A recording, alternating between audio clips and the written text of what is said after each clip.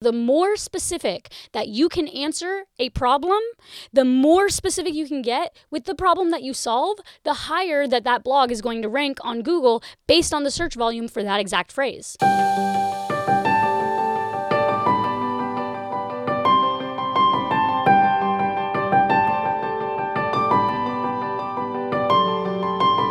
Welcome back to The Marketing Solution. My name is Shelby Page. I am your host, and today we're going to be talking about how to Google things correctly. I know that seems like it might be something that is pretty self-explanatory, but I have found quite a few people who cannot find what they're looking for on Google, and they end up going this roundabout route where they're looking for answers on platforms maybe they shouldn't be looking for answers on, whether that be like TikTok or Reddit, or you're just a boomer like Gen X style and you have absolutely no idea how to find things on Google, so you just look up frogs instead of something specific about frogs that you're looking for. Anyways, the point is there are multiple ways to Google things, and I kind of figured out that I was good at Googling because a million years ago, a long time before I started marketing, I worked at an internship for a PBS station, and I was their research assistant. And so I would do a bunch of research on future episodes for their science and art programs, and it was a job I loved a lot. But the point is, my internship supervisor loved me, and she said that I research things, I guess, a little bit better than some of the other interns that she's had in the past, to toot my own horn. But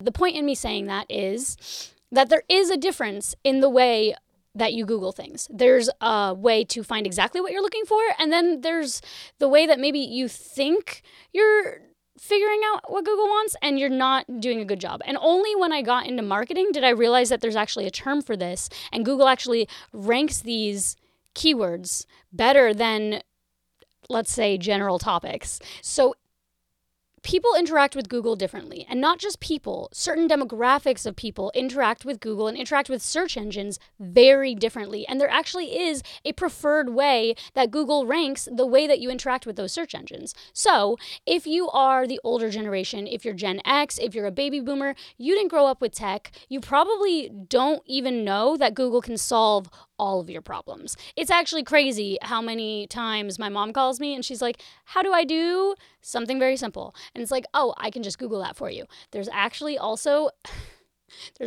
this really passive aggressive app called Let Me Google That For You, where you type something into Google, like an answer you're looking for, and then it sends you a video of you typing it into Google to give the answer to people that could have found it out themselves on Google. The point is, there's a right and wrong way to Google things. If you're Gen X, if you're a baby boomer, you might not look to Google for your solutions. If you're a millennial, you might get caught up in the way that we were taught how to do things when we were in grade school. And you learned all that stuff in 5th grade, and I'm so sorry for you, but the world has moved on without you, and there's a new way to Google things that isn't necessarily just typing in the binary topic into Google and searching it encyclopedia style. For Gen Z, an encyclopedia is like the definition of everything. It's like a dictionary, but for things. And it used to come in giant volumes that would take up entire places in the library. There used to be a man that would show up to your door and sell you information. Sell you encyclopedias like Google. But not... That was Google. It was just a strange man knocking on your door. It was just a strange man offering you every single encyclopedia. And then what you would have to do, let's say you wanted to figure out something about frogs. That's how the answers found you. It was just a random Sunday. A man would knock on your door, offer you the entire encyclopedia collection for $200.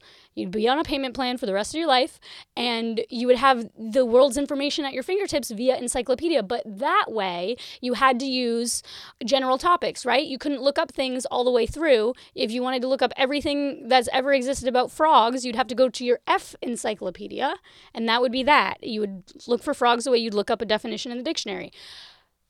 I'm sorry, millennials, that you were taught by people who knew what an encyclopedia was, because they've ruined you. Gen Z, you guys actually do know how to Google things, and I'm going to teach the rest of the world what you already know. You ready? Just type in your entire thought. Don't put it through some weird filter of professionalism. Just type in your entire thought into Google as is. The whole thought, the whole sentence. What is An encyclopedia, if you want to know that from Google, you wouldn't just type in encyclopedias and then you'd go to the Wikipedia definition of an encyclopedia, which would, by the way, be so ironic, just so meta. If you wanted to know something specific about someone specific, or whatever the thought actually was in your brain that you came up with that had you curious enough to Google something, you type that entire thing into Google. In the marketing world, that is called a long tail keyword. What that means is there are people who write blogs specifically to answer the entire question that you are solving. Let's apply this to marketing terms. One of the blogs that exists, one of the first blogs that I created when I started my agency, was a blog called "What is the Difference Between Impressions and Reach?"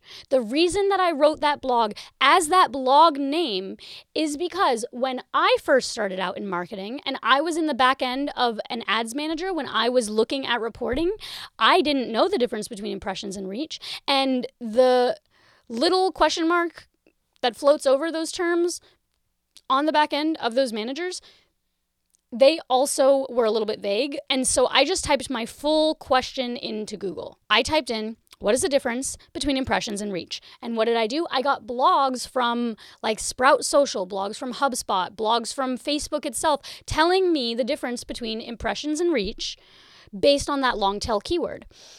It's a great idea to build up your SEO, build up your organic ranking by using long tail keywords, full sentences, full thoughts that people have as your meta titles, as your tags when it comes to your blogs. So if you are trying to Google something, don't filter out what you're trying to say or what you're trying to do. Don't put it through that little professionalism filter. Just type it dummy style, every single word you thought in your brain, right into Google.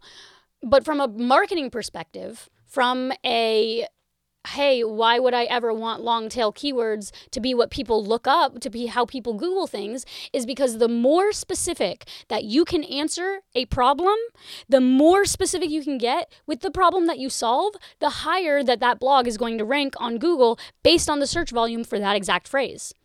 If people are looking up, what is the difference between impressions and reach, and your blog, the title of your blog is what is the difference between impressions and reach, that is 100% match on Google's crawl, and your page is going to rank a lot higher. And you're not just looking up the word impressions on Google and figuring out whatever the definition of that is. You are actually figuring out the exact answer to the problem that you're asking. So if you're going through the cycles, if you're trying to figure out something hyper specific, just type the whole question into Google.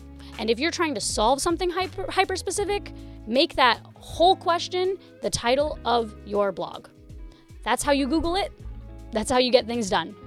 Thank you, and we're out.